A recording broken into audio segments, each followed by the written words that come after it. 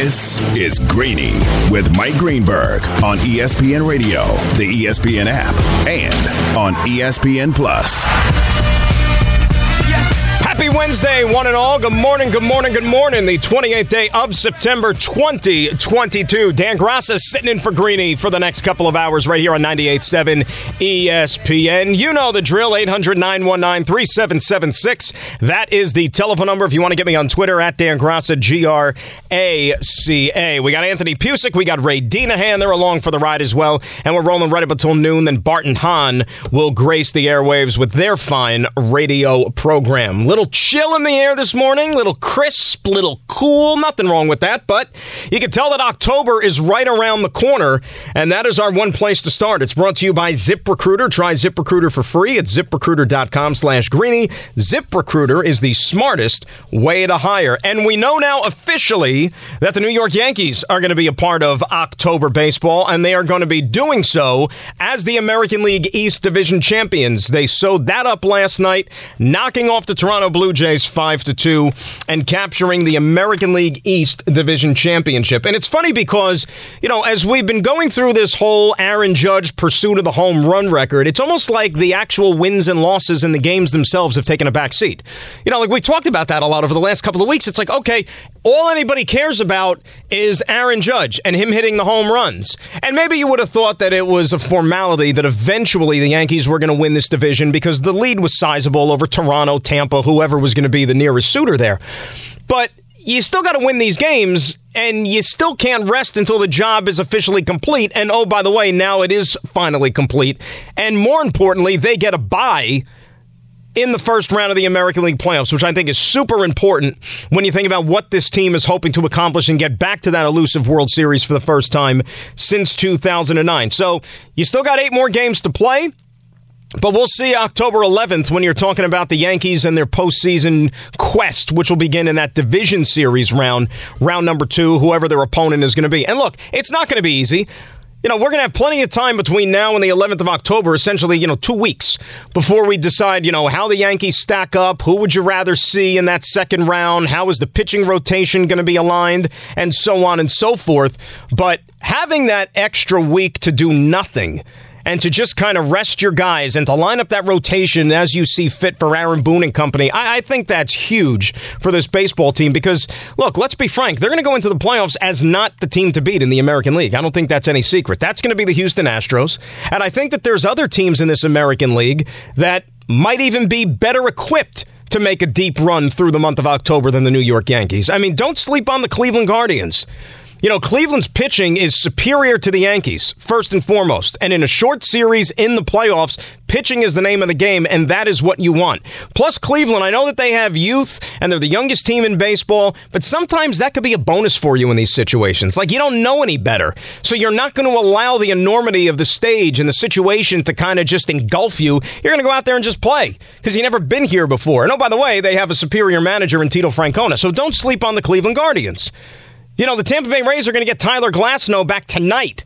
He's going to make his return to the mound from Tommy John surgery. Now, he's not going to go pitch 6-7 innings, and he might not even be a starter come playoff time, but he is going to be a valuable weapon that Kevin Cash and company can deploy at any point in the game to give you 2, maybe 3 innings. And think about how Andrew Miller was used for Cleveland when they went to the World Series in 2016. Like, that type of an arm is going to be dangerous. Yankees are not blessed with a litany of arms. They're just not. And it was interesting because lost in the shuffle of that game last night and in that victory, Jameson Taillon, pitched another pretty good game. And when you think about him and you think about this starting rotation, like, okay, who do you really trust? Right? A couple of nights ago, it was Nestor. And he's had a fantastic season, even though that this is like uncharted waters for him and we haven't seen him pitch deep into a season before and certainly not in the playoffs. But is Nestor a guy now that if you're a Yankee fan, you're trusting him maybe even a little bit more than a Garrett Cole? And I know that sounds crazy to say because, Garrett Cole has the resume and Garrett Cole's got a $324 million paycheck and all of those things. And Cole's going to go tonight, by the way. But think about Cole and the struggles that he's had keeping the ball in the ballpark, right? You don't have that fear, at least now, with Nestor Cortez. And I'm not sitting here trying to convince you that, Jameson Taillon is any sort of an upgrade over Garrett Cole, but, Taillon has played himself into the conversation where maybe you feel slightly better about him than maybe you thought all throughout the season. Severino, you know that he's got great stuff, but he's going to have to be a guy that you rely upon here. And even though the division is clinched tonight, and even though you got everything wrapped up, you got your bye and everything is situated, you look at the start for Garrett Cole tonight and you say to yourself, I need a big performance from him. I don't know if they are going to maybe tinker the rotation for the final week of the season, and now that they know when they're going to pitch and when they're going to play, if maybe they kind of take their foot off the gas a little bit, and you're not going to maybe see Garrett Cole make 2 starts. I don't know. But tonight's going to be a big one because Toronto needs this game. Toronto is trying to seal up a playoff spot. They're trying to grab at least that number 1 wild card berth in the American League. So you know that they're going to come out trying to win this game. And you want to see a good performance. And Toronto's got guys, no secret, that can hit the ball out of the ballpark. And if Cole has another stinker tonight where he gives up, let's say 2-3 home runs, you going to really feel confident going into next month and going into the playoffs? I don't see how you can. You got another big game last night from Gleyber Torres when it comes to swinging the bat. And I've been talking about it on my shows. Gleyber Torres is the X factor I feel in this lineup. If you can get Gleyber Torres rolling like he has for the last few weeks, I think it completely changes the way that you view this offensive attack. I really and truly believe that. Back before the pandemic hit, in 2019, when he had that unbelievable season, you thought you were looking at a future MVP. He was that good. Remember how highly coveted he was? And then when they got him, and then you started to see that talent manifest, and you're like, wow, we got ourselves a star on our hands here. Last few weeks, he's starting to look like that player. And he's kind of gone on hiatus the last couple of seasons, but, now he's starting to get it back. And my gosh, if you can carry this into October, and now you know what you're going to get from a guy like Judge. You know that Rizzo has been there before, and he's got the pop to hit it out of the ballpark. You hope Stanton gets a hold of one every so often, but, he's fighting it right now. Who knows about DJ LeMahieu, if he's going to be back in there, and then if he is in the lineup, what state is he going to be in? Is that toe and that foot going to be a problem for him to where he's only half the DJ LeMahieu we're used to seeing? But Gleyber Torres would lengthen out this lineup, and that is another guy that if you're an opposing team getting ready to face the Yankees, you got to worry about. Like the joke about Aaron Judge in this home run pursuit has always been like, oh, well, why would you pitch to anybody in that line, or why would you pitch to Aaron Judge? Just go deal with somebody else in that lineup. That's all you have to worry about. Well, now if you got a guy like Gleyber at the very least, you got to think twice about it, right? It's a different strategy when you're trying to plan beating this baseball team. So from a wins and losses standpoint, things are good right now for the New York Yankees. You got 95. If you feel that it's important to make a charge and win 100 games, we shall see. But I don't know if that is going to be of the utmost importance if you're Aaron Boone. You have to ask him, right? Because those plans could change. You still got one more here with Toronto. Then you come back home for Baltimore this weekend. And then you got to go to Texas next week and play 4 games. I think personally, they're probably just going to rest some guys, get them off their feet, even configure the rotation and the pitching to where they're not going to tax these players and make sure that they are as fresh as possible come October the 11th. And that's a good luxury to have. It really and truly is. I mean, you play a 162-game season. You're at this thing since late February, the beginning of March, not just April. Tack on an extra month or so from when spring training begins. I mean, that is a long time. It's a long year.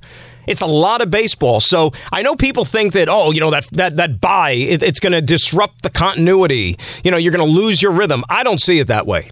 I really and truly don't. The pitchers are going to benefit from it. Nothing wrong with having a fresh arm this time of year. And I think that the hitters, it can get them maybe a little bit more fresh when they step into that batter's box. And, they're not just going at it time and time and time again. Although Judge now is a completely different story, right? That's something that is a conversation in and of itself.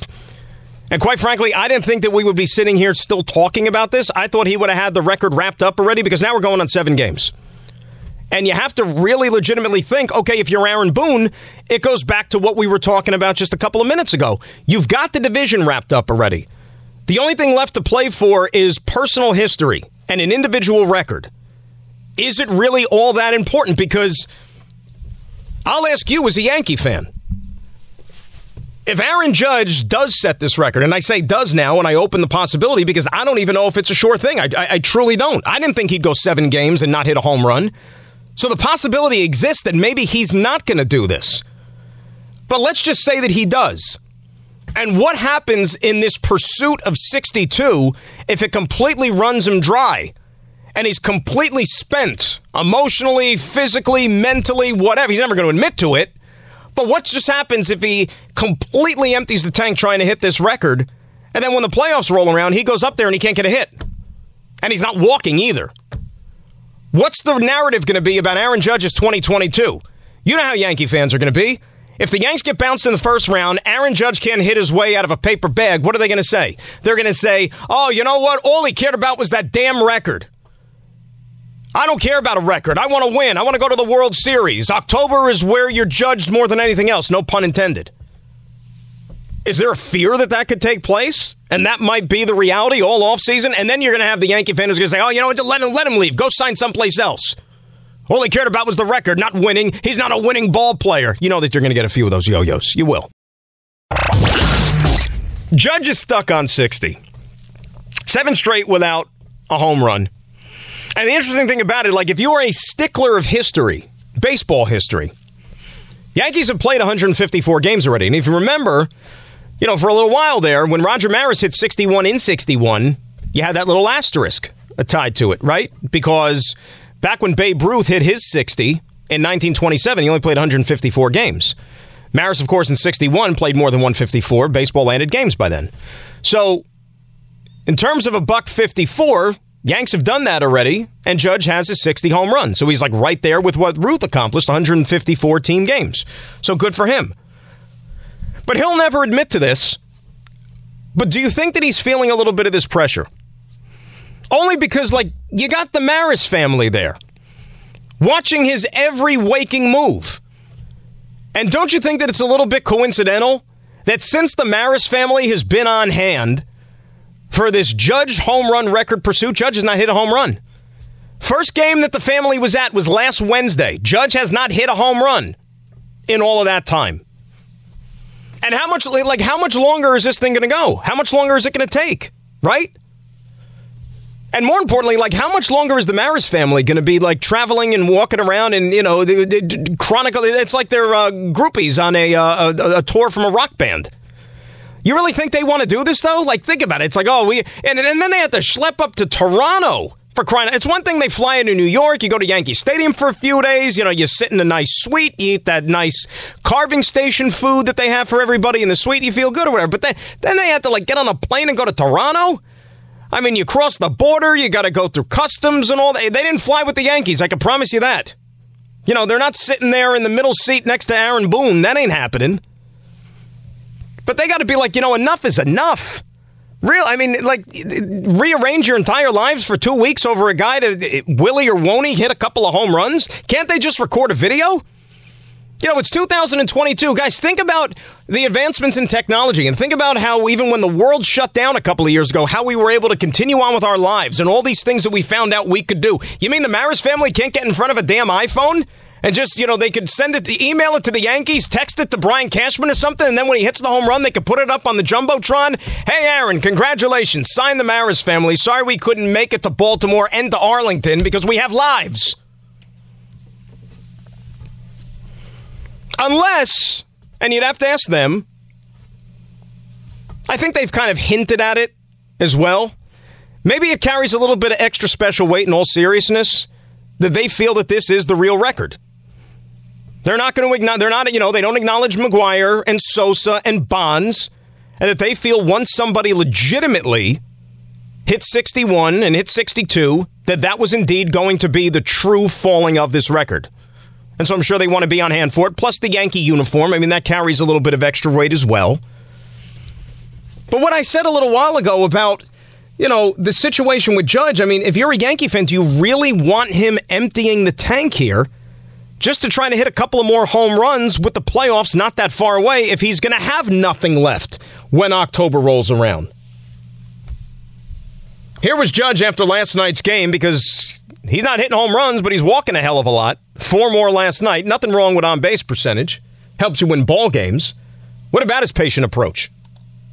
It's trusting my teammates. I know the guys behind me are going to go out there and do the job. And, my ultimate goal is always to go out there and win the game. I'm not focused on the past, not focused on the future. I'm focused on what I can do tonight, what I can do in the box to, help the team win. If it's me taking a walk, if it's me hitting a base hit, homer, whatever, I'm going to go out there and do it. So, it's having that focus and having the trust in my teammates. I think that's what ultimately drives me day in and day out. And I give him credit for not just swinging at bad pitches just for the sake of trying to hit a home run and try to hit the ball out of the ballpark. I do admire him for that. But at the same token, you're just like, all right, enough is enough here, right? I mean, is this going to happen? Is it not going to happen? And if you're Boone, you know what? When do you think about getting this guy off his feet? Maybe give him a rest. Like tonight, for example. Is it really the most outlandish idea in the world to rest Aaron Judge tonight? Given the fact the Yankees have an off day tomorrow, he'd get back-to-back days off, and then the Orioles come to town on Friday. You get 3 more home games, and maybe he'll be a little bit more fresh, and maybe he hits a couple out, and everybody could pop their champagne, and the Maris family could go back to living their lives, wherever those are, and get ready for the playoffs. Wouldn't that be a novel thought? Anyway, let's go to the phones. 800-919-3776. That's the telephone number. Sonny's in Long Island. First up here, 98.7 ESPN. Sonny, how are you? Good. Thanks for taking my call. How are you? Good, son. What's going on? You know what? I understand about since last Wednesday he hasn't hit a home run, but I've noticed the last couple games, it looked like he stopped chasing. I think he'll be fine and no one has to panic. I just don't understand why, you see how you just say you give him credit for being a good teammate and saying the right things. What's more important, winning as a team together or a stupid home run record? Well, you know what? That's all I had to say. Sonny, I'll tell you what. To me, it's obviously winning games, and that's what I alluded to a little bit earlier. It seems like the bigger picture was lost during this chase. Now, look, it's rare. It's not every year that you're going to get a guy who's going to possibly be on the precipice of history and do something that hasn't been done that often in the history of the game. Never been done in the history of the American League, potentially. So, yeah, that's important. But still, I'll ask you the question, right? I'm not a Yankee fan, but I know a lot of you guys are. If Aaron Judge sets this record, let's say he finishes exactly with 62 home runs, and the Yankees go to the playoffs and they lose in the first round to either... pick your team. Tampa Bay, Cleveland, whoever. And if they're out in 5 games and Judge maybe gets, 1 or 2 hits in that series and really does not have much of an impact, how are you going to feel about the season? How are you going to feel about the season? I can already script what the conversation is going to be like on this radio station all throughout the winter. It's going to be, let me get the order straight before it's going to be fire Cashman. Number 1, I don't trust Brian Cashman to remold this roster. He's had 20 years to do it. Well, let's be fair. Since the last World Series, he's had close to 15 years to do it, and they haven't gotten back. Then it's going to be, you got to fire Aaron Boone. You need a new voice in that locker room. The guys don't respect him. They're tuning him out. They don't play hard for him. That's number 2. And then probably... I don't know if it's going to be 3 or maybe a little bit further down on the list. It's probably going to be, let Aaron Judge leave. Let him go sign with the highest bidder. Let him go back home and play for the San Francisco Giants. I wouldn't pay him all that money. He's not worth it. He comes up small in the playoffs. I could script it already. Could guarantee that's what's going to happen. 800-919-3776. Right. As Ray said, if George was alive, that'll be right there too. You got to throw in the if George was alive. If George was alive, this would never happen. Never. If George was alive, Judge would have 70 home runs already. Yeah, George would be down there helping Aaron with his swing. George Costanza would, not Steinbrenner. Claude in Long Island City. He's up next on 98.7. Claude, how are you? Good, thank you. Everyone brings up the matter of performance-enhancing drugs, but who's to say that Maris and Mantle and those guys weren't doing it either? Because back in the day, it's common knowledge that amphetamines were, they were in candy bowls in the locker room. I mean, isn't Adderall a banned substance? That's exactly what amphetamines are. After the war, it was considered like the super drug, basically. Well, I mean, Claude, if you think about performance-enhancing drugs, and look, a lot has been said regarding that era in baseball. Not even the pre-steroid era. I'm just talking about like the 90s into the 2000s, what has now been known as the steroid era. You think about that time in the sport. Let's be real. I mean, ballpark figure. What would you say the percentage of players in Major League Baseball were at least using something, whether it was steroids, whether it was amphetamines, whether it was whatever, during that time period? Would you say maybe at least 40%, maybe even close to half? What do you think? More than half, I would say, especially if they're just, I mean, I'm speaking more about the, let's say, amphetamines, because it was just, out there on the candy bowl in the middle of the training room. It was like that your trainer would ask you if you wanted some Greenies, or they were just there for the taking. So if everyone else is doing it, if I'm in the locker room and half of my teammates are popping a Greeny, so am I. If I had a rough night of partying, which was legendary for some of these ball players, I don't want to name names, but, some of them have home run records. If I got in at 2 a.m. and I got a, 1 p.m. game, I'm popping a Greeny, So I think it was more commonplace than steroids was, So it's a moving target. The banned substances. So next year it'll be something else, or in the next few years it'll be something else. Well, the thing is, they were supposed to clean. And Claude, thanks for the phone call. And look, I mean, we spent years and decades talking about PEDs in regards to baseball and so on and so forth, and all the records that fell because of it, and so on and so forth. Bottom line was, the holier than thou approach, that came too late.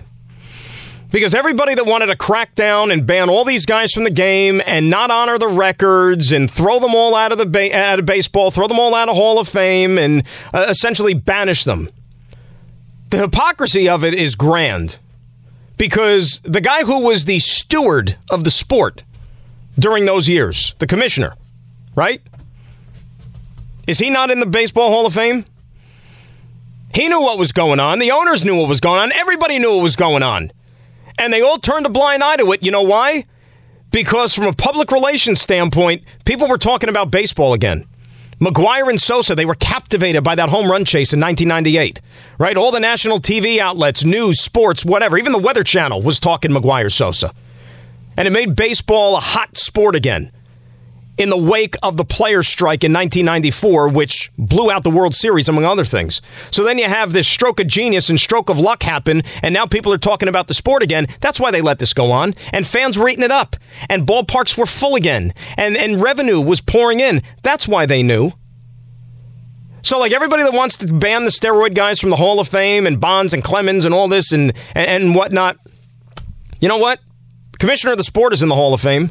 And this all happened under his watch. You got managers, whether it's Bobby Cox, whether it's Joe Torre, whether it's Tony La Russa. You got managers from that era who all won games because of contributions from guys who were taking performance-enhancing drugs. They're in the Hall of Fame, but yet we're going to keep the players out. How's that right? How's that fair? 800-919-3776. Eitan on the cell. He's up next here on 98.7 ESPN. Eitan, how are you?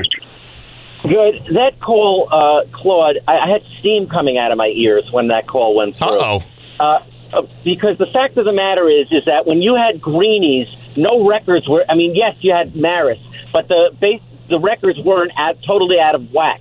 You didn't have any records totally out of whack with the pitching. You didn't have any records totally out of whack with the hitting. The only time that you had records that were totally out of whack was from 1995 to 2002, which is obvious because of the steroids. So to equate the two things together are absolutely ridiculous. And I say this not caring if those guys make the Hall of Fame. I'm just saying that the example is just a ridiculous example. The other ridiculous example in that era is that pitchers were doing it too. Well, nobody got 400 strikeouts. Nobody had 25 wins, so it's obvious when the pitcher and the hitter does it, the pitcher has the advantage. I'm so sick and tired of those stupid arguments. They have no intellectual. Wait, so wait a sec. Just so we're clear, you don't think that the pitchers benefited from that in any way as well?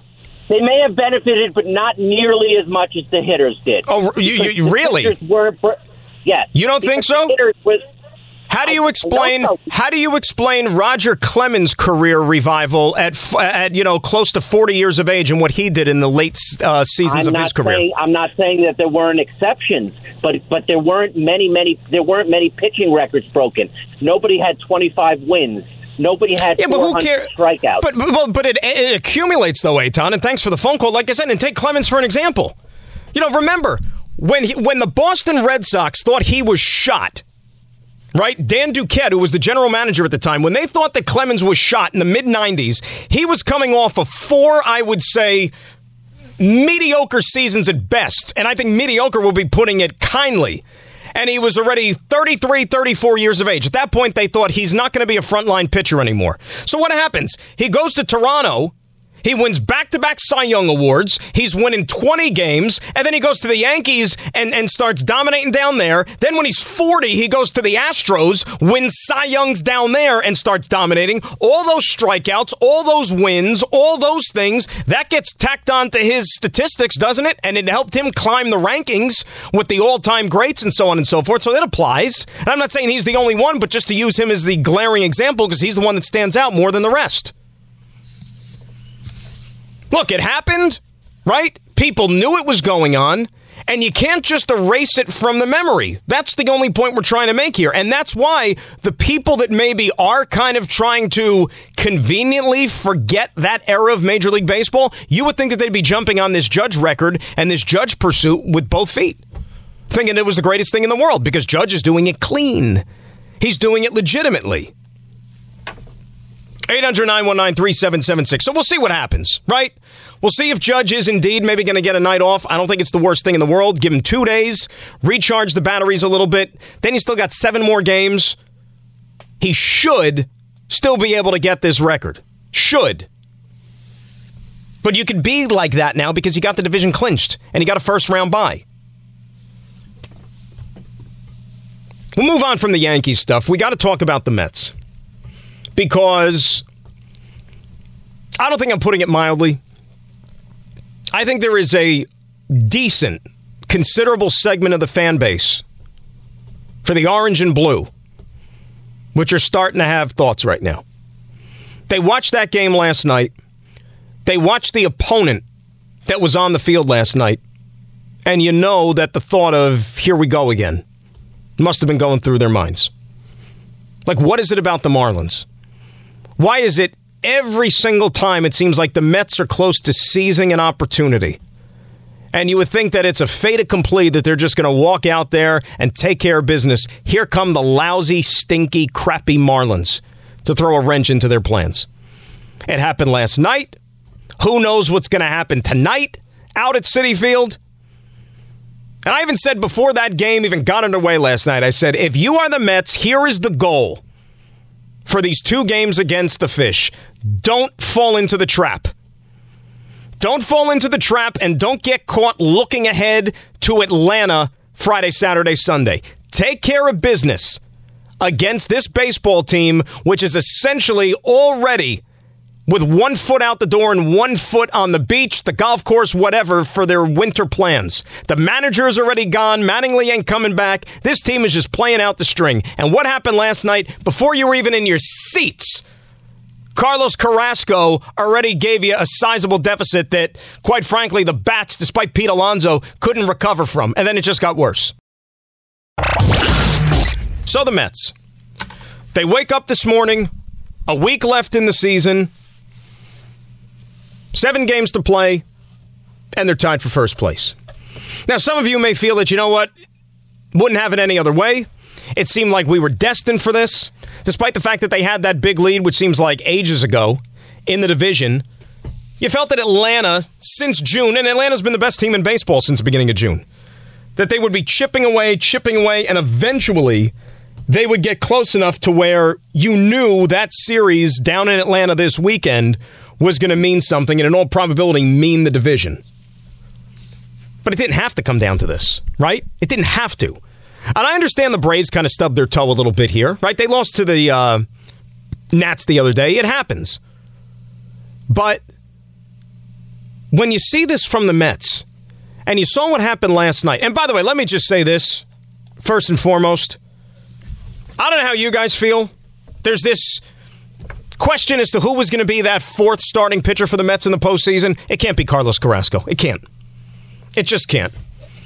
I was on Team Taijuan Walker all season anyways. Last night just sealed the deal. Carlos Carrasco, the knock on him has always been somebody who doesn't trust his stuff out on the mound. He doesn't.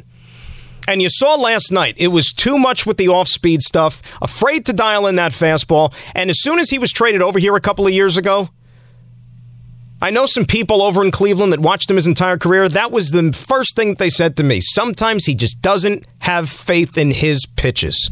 And he's afraid to go with maybe what he should be dialing up there. Well, you know what? If that's happening in the month of September against the Marlins, a team that is a dead team walking, what's going to happen in the playoffs when you're playing a good team? Right? When you're playing a top-notch team and he's afraid to go with the stuff that maybe is the best plan of attack to go after these hitters. Is that the guy you want on the mound in a big spot? I just always felt that Taijuan Walker has more of that like bulldog mentality in him.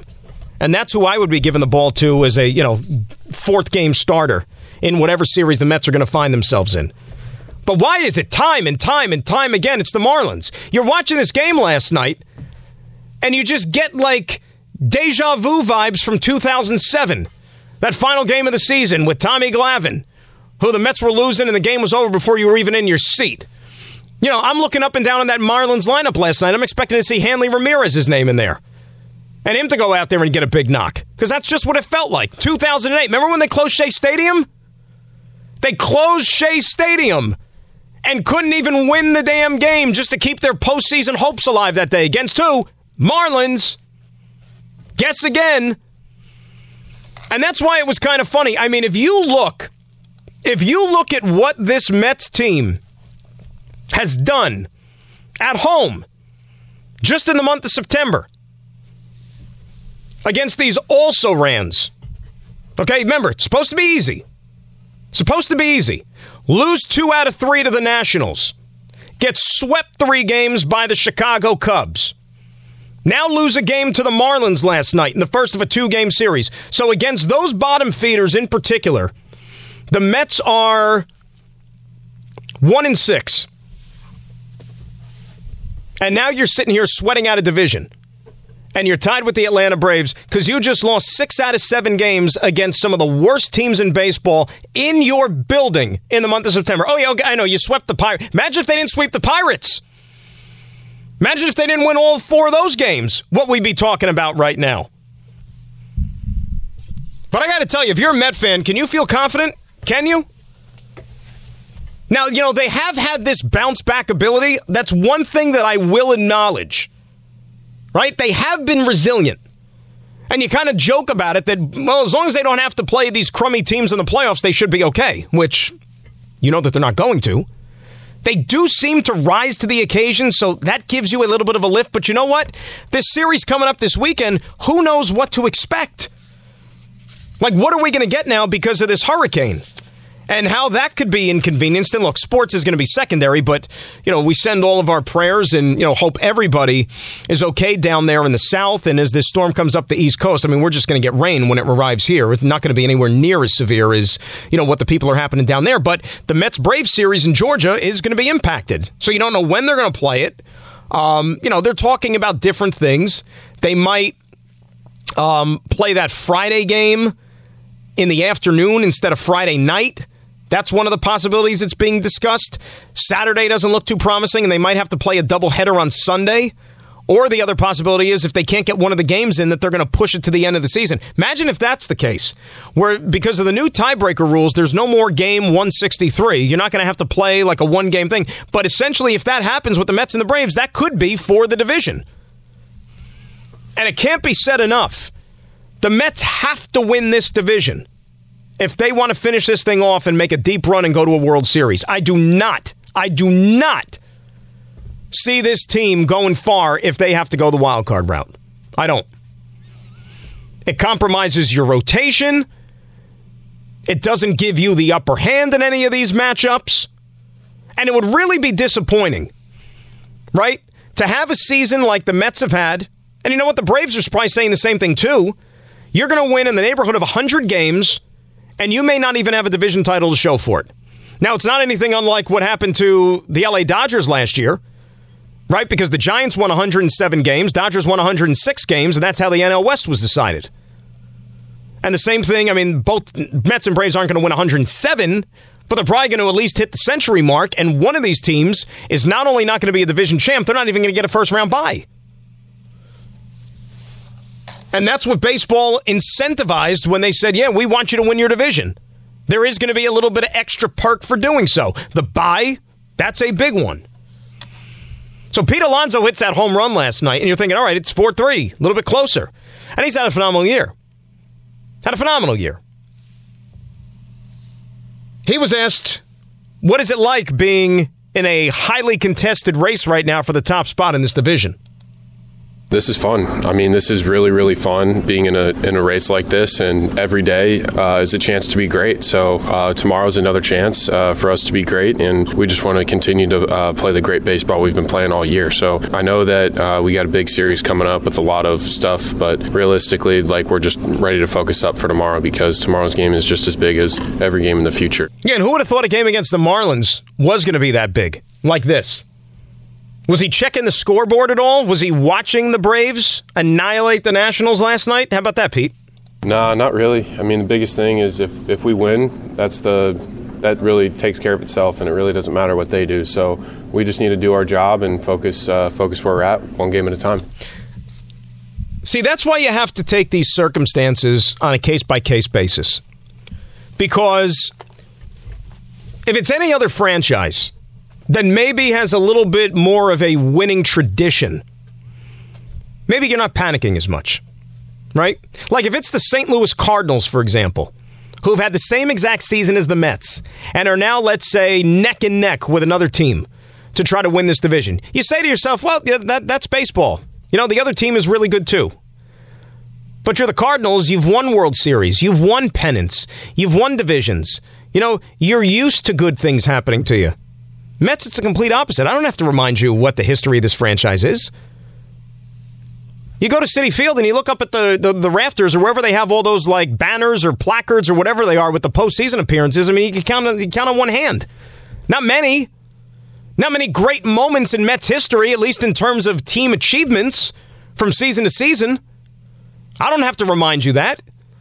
And it's like you're just waiting for that other shoe to drop. And if you want to even go by like recent history, why are the Marlins always like the thorn in their side? It could have been any other team. Like, I'd feel better if, you know, at least if it was a winning team that came in here and shut the Mets down last night and gave them fits with the bats. But not the Marlins. The Cubs coming in here in September and sweeping them. Nationals taking 2 out of 3, like we discussed.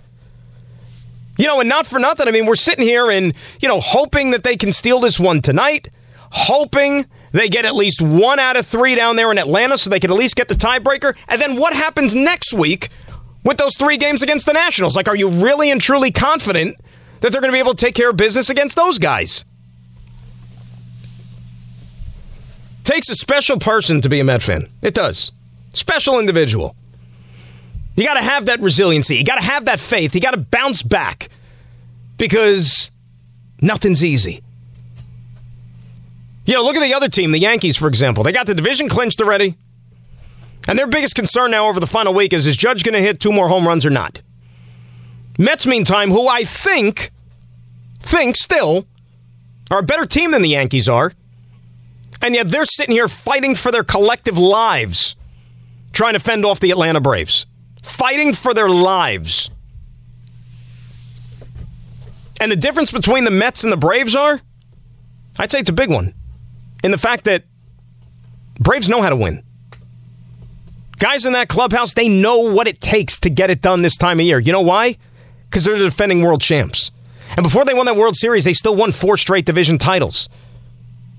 They got that killer instinct, right?